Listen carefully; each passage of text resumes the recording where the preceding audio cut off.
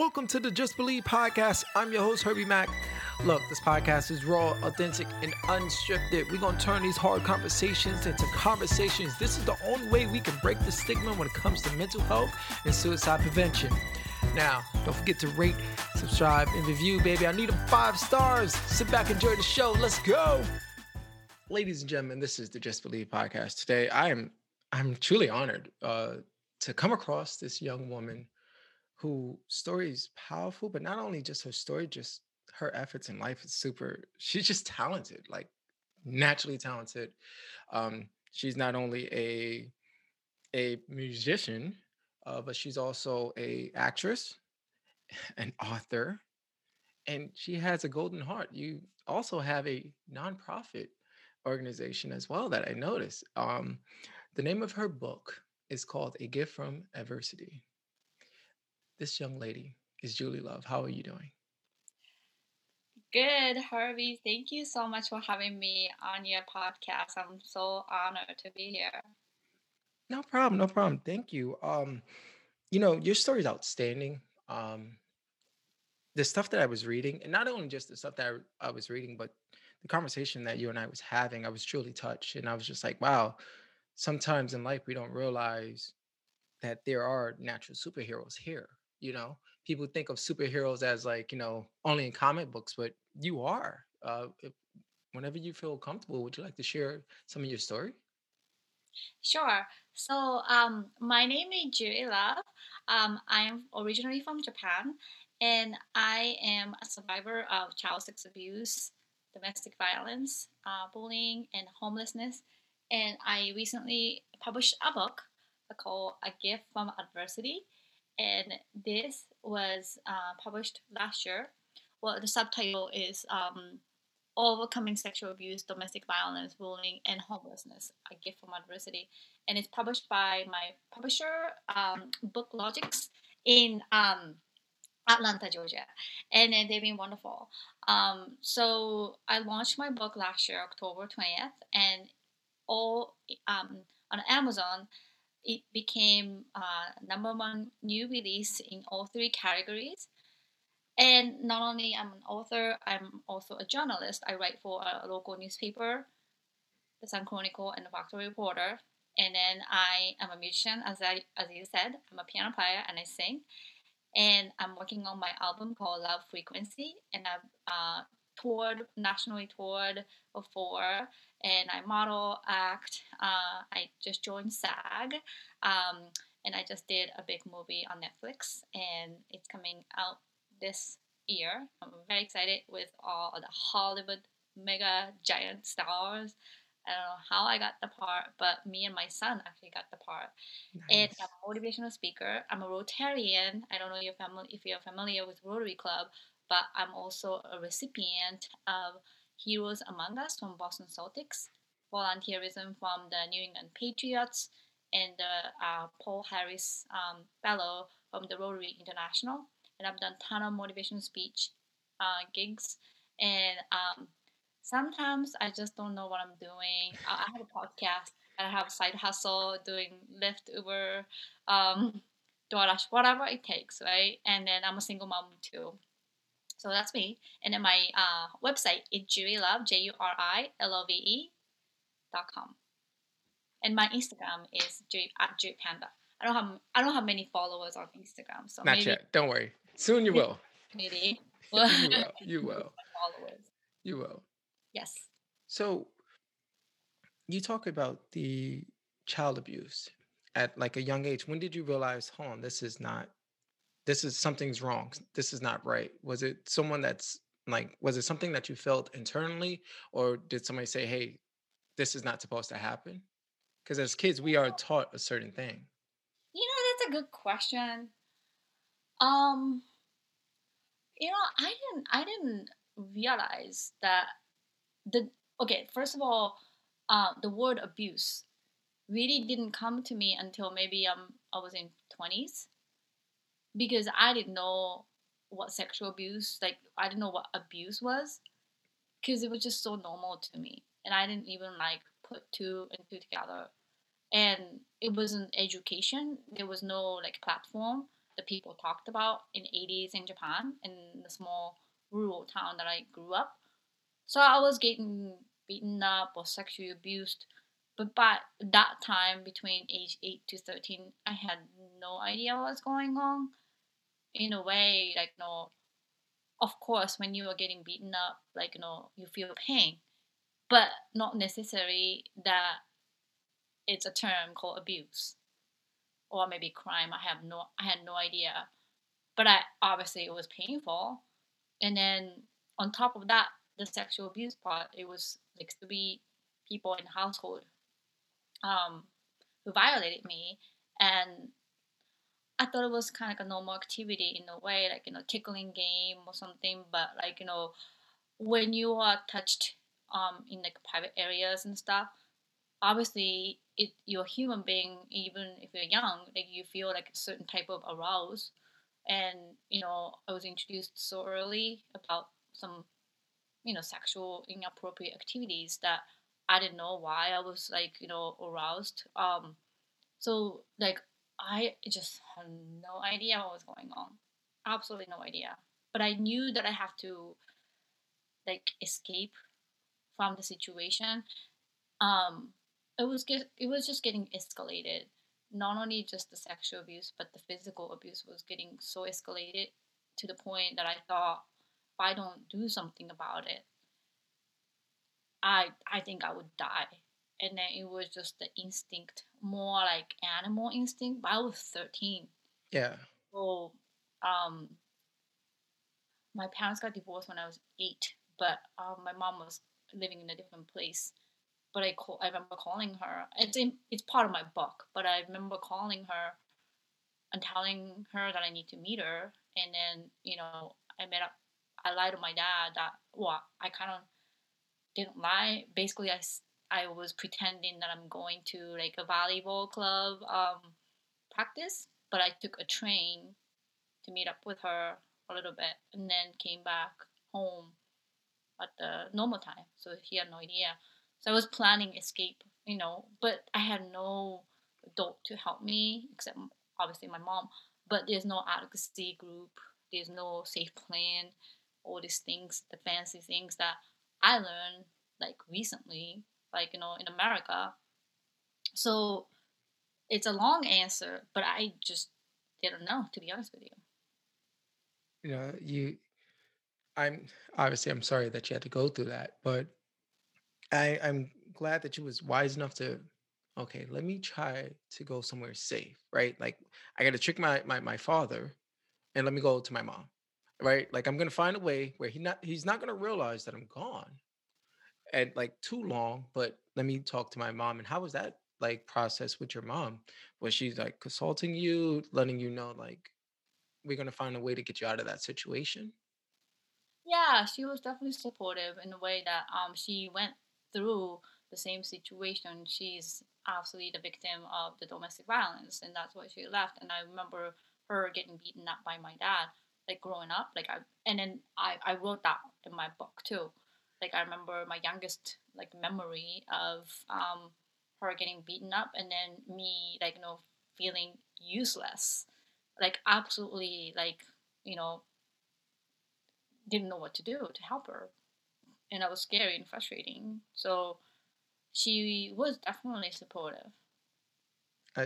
That just warms my heart. It does because the relationship of of a child and a parent is so key, right? Like you want to go to them, and if something's wrong, you want to know like they're here to protect you. And I'm glad that she came to you with open arms, and shortly, but I would assume shortly, but surely you was able to get out that situation. And then what happened after this? So I started to live with my mom, but then when I maybe a year and a half later or so that I told her about the sexual abuse, and then her husband at the time um, took a night and then said, um, "We decided that you made it up," and that broke my heart because nobody believed what I went through, and so I tried to kill myself. So I it's part of my book. But I was holding knife, cutting my wrist, bleeding, and then my mom, for some reason, came home. She forgot something, and then she found me bleeding. And after that, she put me on medication. Didn't work, and then nobody really talked about PTSD back then. Yeah. Maybe she thought I was selfish and crazy. I almost dropped out of high school, but there was something happened um, in my life that, well, it's in my book, Gift of Adversity, that I don't want to spoil way too much, but yeah, something happened, and I had some epiphany and a realization. Some event happened, and then basically um, I came to America with some program that I auditioned for, and then it kind of really changed my life course. But at the same time, when I came back to Japan after exchange program, long story short, I became homeless because my mom said I should be independent at age 18. So I was completely homeless in Tokyo. That's unbelievable. How that is unbelievable. That's because I know like in America it's totally different. Like some parents are strict and be like, hey, at 18, you gotta go to college or you're out. Or if you don't go to college, you have to go to the army, try to figure it out. To be a little hard to try to give their child some guidance. But then you have some parents that's just like, hey, you can stay as long as you need to figure out what you want to do in life, right? Um, for me, like once I turned like 18, I was like, Mom, I'm out. I want to figure out life and understand who I am and what I want to become. Unfortunately, you had to go through something that was seemed harsh. Now that you was homeless, did you figure out like, okay, let me figure out a plan, or did I have a friend to crash with or anything? Or you was just like, man, I have no connections here. I know it's in the book. Oh, Oh, so what happened was I wrote some list of things in the chapter two process of what I did when I was homeless. But there was 24 hours restaurant like Denny's, and then like I I paid $100. No, no. I paid 100 yen, which is like $1, like a limited coffee. And I stayed nice. there like between like 3 a.m. to 6 a.m. and there's like a no train. And then I stayed at the park. I stayed at my friend's house or like random guy. It was a mess. It was just a mess. I'm glad you was able to pick yourself up because look at the woman that you became today. Like it's unbelievable. you know? Thank you. Yeah, but I found a job at the resort hotel. Um, and then that provided shelter and food, and then I was able to work. So I was working from like 7 a.m. to like 11 p.m. every day, and serving 30 guests, like full course dinners. I learned how to clean, how to cook, and I had really nice meals provided. And then I saved money and made a down payment to rent my first kind of shady tiny apartment in Tokyo, outskirts of Tokyo. And then I had no money, Herbie, and I remember that I couldn't even afford a comforter. So I bought like a $30 sleeping bag, and I was sleeping in a sleeping bag in my apartment. And It I sounds like the college experience when you're like, okay, I don't have enough money for anything, but this is gonna do because that's what I had to do. It was like yeah, I can't afford a bed, but I'm just gonna get like this used foods on and just sleep on it and try to clean it up just to call. I it was raggedy, but it was mine. But I felt comfortable with it. It was a place where I can. It was a place where I could lay my head. No, I definitely get that. Just fast forward just a little bit. As far as like now, you kind of sound like you got little things together now. It's like all right, I got a little place. It's not the best. Was the PSD still like happening, or was you like I since I left that situation, was it gone or it was still because I feel like when we're home by ourselves, there's certain demons that come out that we can't control or we may not know. So how was that once you was like home alone? you talking about PTSD? Yes. You know, Like once you moved. I I have to tell you, Harvey, I didn't know the term of PTSD until I came to America. And so I went to Berklee College of Music. After being homeless, I got a good job, and then I saved about $30,000, got a scholarship, and came to Boston. Um, and this is not in my book, but one of the semester I was really depressed, and then um, a school counselor told me that, Julie, you have PTSD. And I'm like, what is PTSD? And that was my introduction to PTSD. So maybe when I was homeless or when I was going through hardship in Japan, but nobody was talking about PTSD back then. But now, interestingly, in 2011, when the big earthquake happened, a lot of TV stations of people are starting to talk about PTSD.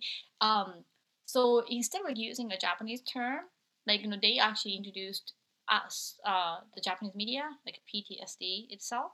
Yeah. So it was interesting. So a lot of people were starting to recognize the word PTSD, but again, back then I had no idea panic attack or depression and PTSD. Those are the words that I learned later on. I mean, like, when I was growing up, I had no idea. Yeah, yeah. Isn't it crazy? Because growing up, my traumas happened in high school, right? And as I'm originally from the Bronx, and as I leave to come to Tampa and try to figure life out, I was having crazy like things happening that I couldn't control. And it took me, like, I went to go see my doctor for a checkup, and I was just like, hey man, like, I don't know, I've been feeling sad or whatever. And they was talking about depression. I was like, yeah, yeah, I had a little bit of that, whatnot. And then he was talking about this term that I never heard of. I was like, a PT, what? A PT, what is that? And he was telling me about it. And he was like, it sounds like you're going through that. Have you ever looked into like being on any meds to help you with that? And before I can answer, I'm not even lying to you. Like, he was already filling out a prescription for me. I was just like, nah, dude, nah, like, I don't think it's that bad. But then I learned natural coping methods to actually help me overcome that trauma, which was so thankfully I learned those natural coping methods.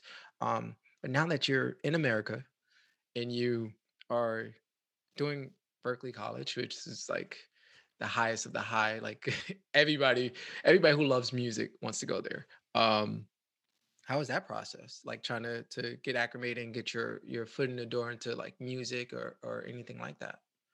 Yeah, so I was taking a private piano lesson before. So I took a scholarship tour in Tokyo, and then I was given partial scholarship to come to Berkeley while I was in Japan. And then when I came to America and I started Berkeley College of Music, it was just surreal. It was just living my dream. It was incredible. I wish I could kind of go back to Berkeley life. It was so amazing. There are so many amazing musicians from all over the world, and I made so many friends from all over the world who are so passionate about music. And I felt kind of alone in Japan. Like, I didn't have way too many musician friends. But now I'm like 100%, 200% surrounded by the talented musicians, and it was heavenly. And I slept like maybe 2 to 4 hours every day, and which discipline actually continues for coming 20 years after. But we were like recording, we are rehearsing, we're practicing, and shows and like classes and but the oldest assignment was like so much fun, like say like film scoring class, or like contemporary writing like class, like production class. Was so much fun, so much fun. And I was just, and then still like I have so many friends from Berkeley College of Music that I'm in touch with. And then um and right now, I'm working on my album called Love Frequency, which is really dope. And some of the musicians that I collaborate with from Berkeley College of Music. And actually, two of my friends are from my first semester of Berkeley. And then one is in Finland, Parity, who's a bass player, and then one is Buffalo, Joe Gritty. And then we were in the same, I don't know if we had a class together, but were in the same semester. We were doing a show together. I forced them to be in my band. And, it was so much fun. And then teachers were like phenomenal. Like all the Berkeley teachers were like, I'm still in touch with some teachers and staff. They were just so lovely and they're so passionate. And then obviously they're incredible musicians. And I learned, oh my gosh, so much from This sounds like this Berkeley. was your healing therapy that you needed. It's, you know what, Harry? It wasn't like a healing process. It was just like um living in my dream because you know what? I saved my money and I worked really hard to go to Berkeley and I didn't buy any like fancy clothes or like went out to party or anything. I just strictly worked, saved money, and it came to Berkeley. So it was really dream come true. So I was like living in my dream every day. So it wasn't even like a healing. It was just like my super life, and it was just like living in my dream. I was so happy. I was so happy every day. Oh, I can imagine. I can imagine. I love music. And I was trying to do the like music, the music producing thing, like right. I had like Logic, I had the machine, I had all this other stuff for the keyboard, and I wanted to make beats, and like become a producer and eventually learn how to like play the piano. And for some reason, I kept having blockage, right? Like crazy blockage. I couldn't perform the way I wanted to, and it never dawned on me that the trauma that I was carrying, because I was hiding it so well, right? I was depressed for 10 years. Most of my close friends had no ideas. So when I was home and trying to practice, I kept getting frustrated and I couldn't see the music the way I wanted to, right? Like I couldn't see it. And then later on, right after my breakdown and speaking to a psychiatrist, they was like, hey, the reason why you couldn't perform the way you want in music is not because like you're not good at it. It's the trauma that you had in the past. It was finally coming out. So the thing that you really want, you have to learn how to overcome this. And luckily, I was brave enough to sit down and figure out the triggers and overcome that. But I love hearing the fact that you was able to chase your dreams and not only chase your dreams, but become like that star that you are, like, hey, this is what I want to do. I want to sit down and I actually want to be around people who speak my language as far as music, because music is the most universal language of them all. No matter what, I can put down whatever notes on the music sheet, and if you're a musician, you can play it with no problem, right? It's just something about music that brings joy out of people that I love. That's why I was like, man, I want to produce beats because I want to make people happy. I want to make them feel how I feel deep down inside. This is outstanding. So after the college life, what happened? Like, did you try to figure out, okay, what's next? Like, should I open up my own studio? Should I join like a sort of band? Because you mentioned that you had a band earlier. Yeah, so my senior year at Berklee College of Music was 2001, September to December, and then that 9/11 happened, and I felt like the world got upside down, and then I remember like feeling really compelled to do something impactful, and I think everybody else was too.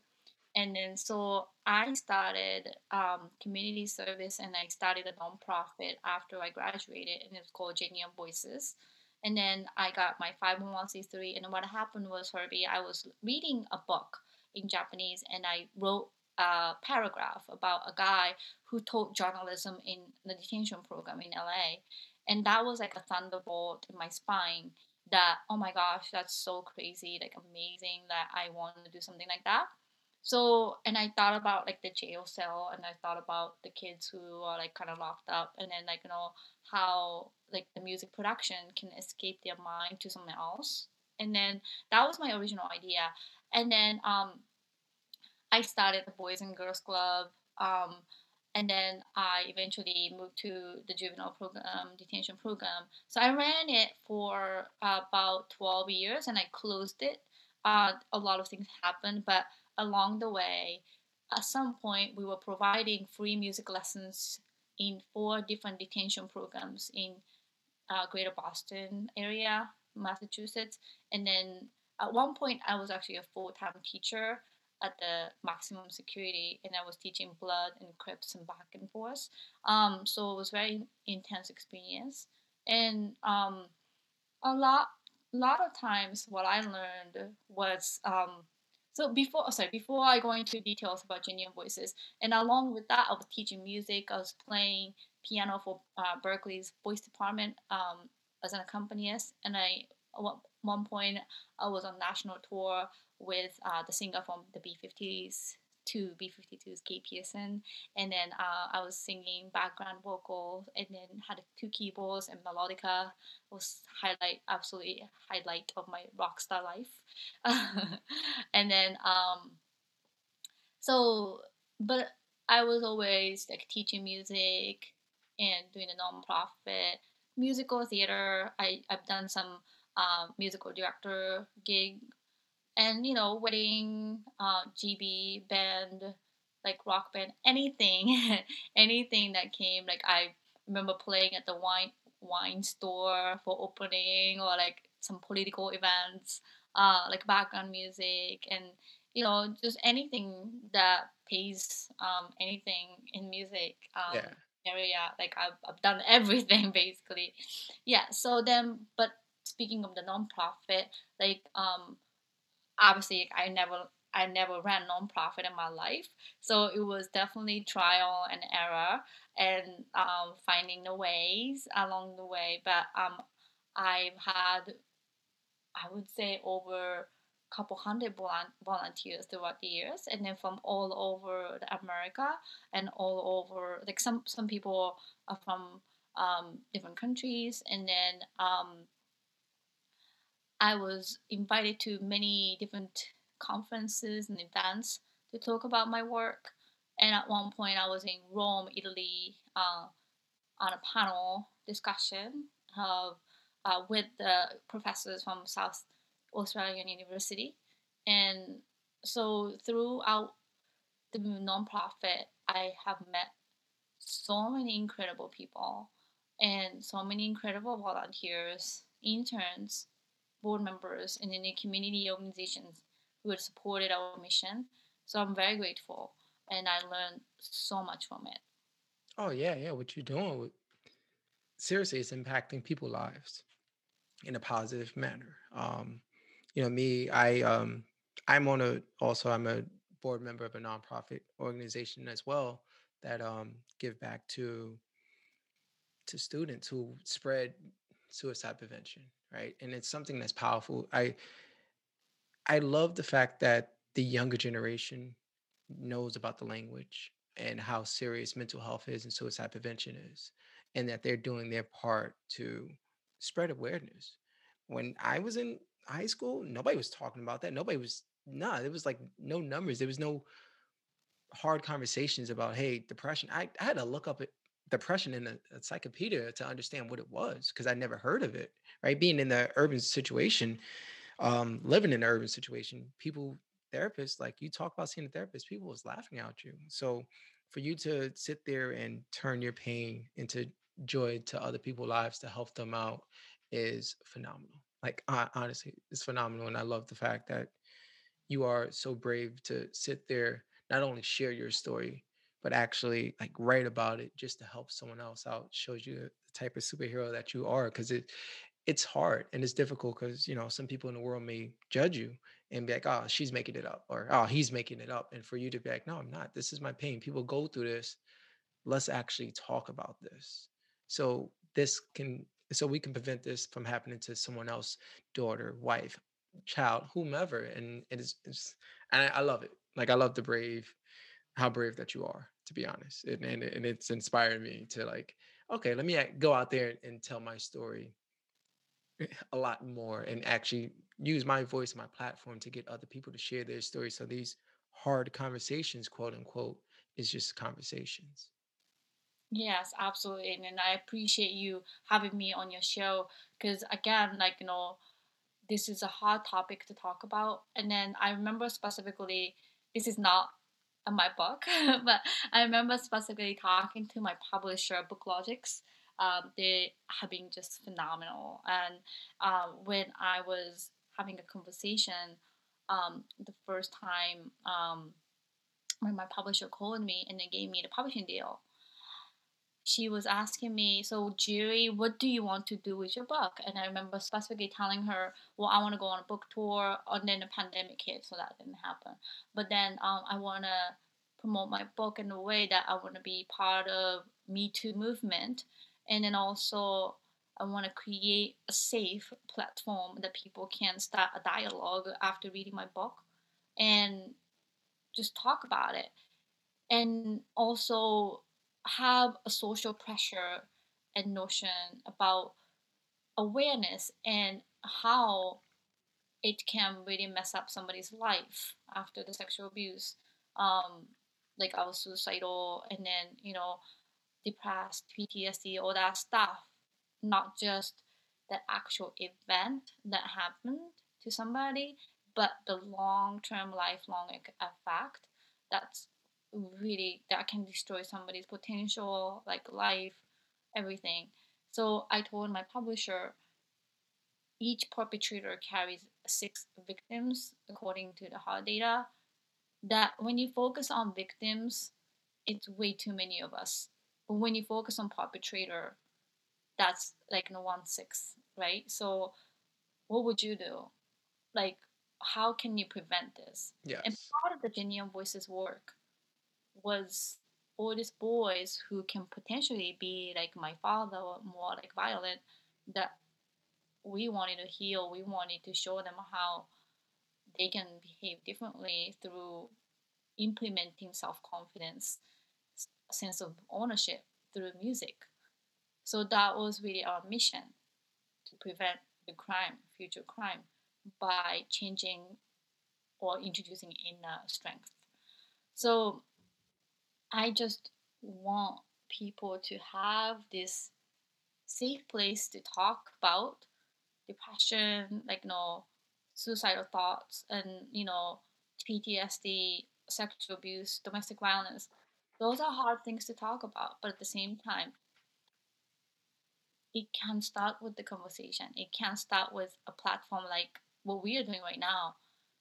For somebody to just come out and then say, "Oh, this is what happened." I can give you a very tangible example. So I was invited as a motivational speaker, and then it wasn't like a large audience, but after my speech was done, this man came up to me and then he confided me that he was also a sexual abuse victim, and then so were his siblings, and he said he never really told anyone except me. And there are maybe 2 or 3 unfortunately people who came up to me that they were sexually abused from their parents, like me. And like even like today I was talking to somebody and then she shared something, and then I was invited to a different conference and then different places after I published my book. But not only that, like personally I've gotten a lot of messages from people that I'm also a victim, which I had no idea that he was or she was. And so in a way that it's a healing process, that not only going to the counselor but speaking to your friend and opening up about what you're going through. And then some people do get it, some people don't get it, but that doesn't mean like they are supportive or unsupportive. They just sometimes don't know what to do with Yeah, they you. don't know how to handle it. No, not at all. And sometimes people get overwhelmed by sharing way too much information. And then sometimes I feel like talking to a counselor like can be like really really traumatic too. And then sometimes like talking to the counselor, like they are on clock on job, so even if you are like in the middle of like intense story, if they have like another client, they have to cut your story and then go, and you felt like Like, I'm oh finally opening it up, and now you're like, all right, your hour's up. Yeah, yeah. yeah. So sometimes counseling can be like, to be honest with you, traumatic. So I just really appreciate you having this platform and letting me speak about it. And then I heard a couple of your talks on Instagram, and I think it's really brave of you. And then I think it's really important for us victims or like survivors to have a place that people can really recognize, not just talk about it, but to recognize how sometimes the first step is to recognize that you're depressed. The sometimes first step is to recognize you like something happened to you. Yeah. And sometimes when you are abused so heavily, like I said to you that I didn't even know the word abuse until later in life. Like sometimes when you are in the middle of shit that you don't really know what the heck is going on. And that is scary. Yeah. And that is preventable by education.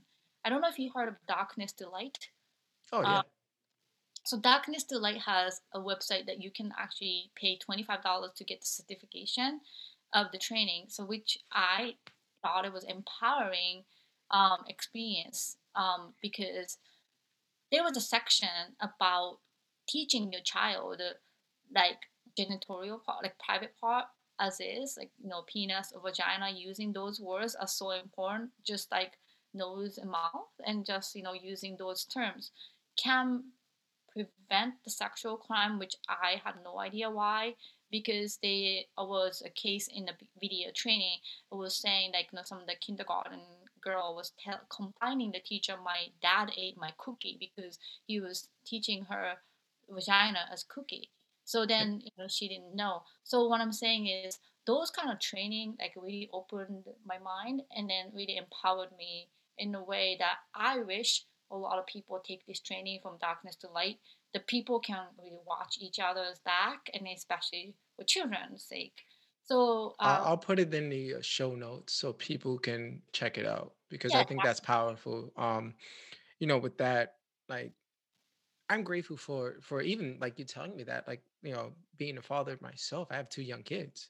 So like I think it's important for me to like tell them what they are. Like, hey, this is this part, this is this part. So this way, if my son, my daughter comes to me and say, hey, such and such touch me in my private area, okay, now I know, this happened. Let me go to the school and figure it out. And just spreading that awareness because we all know kids, they don't lie, they tell the truth.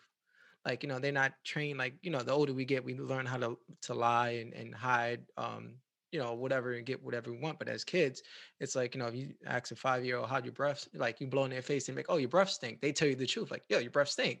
Like, so teaching kids the right, hey, this is a penis, this is a vagina, let me know if somebody touch you there that's not supposed to touch you there, is correct. definitely powerful. Yeah. Yes, definitely. So, unfortunately, there's a history in our town that a lot things happened. So then we implemented as a bylaw that all the town employees within 90 days of employment they have to take darkness to light training. I So love either that. plumber or like electrician, like anybody who comes into public school buildings, they have to go through the training and then show the certificate, and otherwise they're not going to be employed. And that's very strong. So now, a lot of towns who had history of this educator or leadership maybe assaulted children, um, they came to ask our town what we did, how we did. So now we're trying to pass from the state house legislator so that it can be statewide law that everybody who's coming to the educational setting buildings have to go through this training. And that's really powerful. And that's one of the preventative things, tangible things that anyone can do. Go to Darkness to Light website and then get trained. No, I love it. I love it. Well, unfortunately, we have to go. But before we go, do you have a message to tell anybody that's going through a difficult time right now? Um, sure. So I want to talk a little bit deep about void. So when you are abused as a child, and then when you have no anchor in your heart, and then you feel the void, you need to recognize that the void can't be outsourced, and it's hard. So my case is went through like a lot of sex addiction, like relying on men and or friends, and they sometimes finish stop talking to you or just gone, and then you feel more void. But then you have to realize the void that's created from the childhood trauma or any sort of trauma, it can never be replaced because it's gone, and you can't keep searching and keep getting disappointed by it. And it's a deep thought that recently really happened to me, and I got like really bad last month.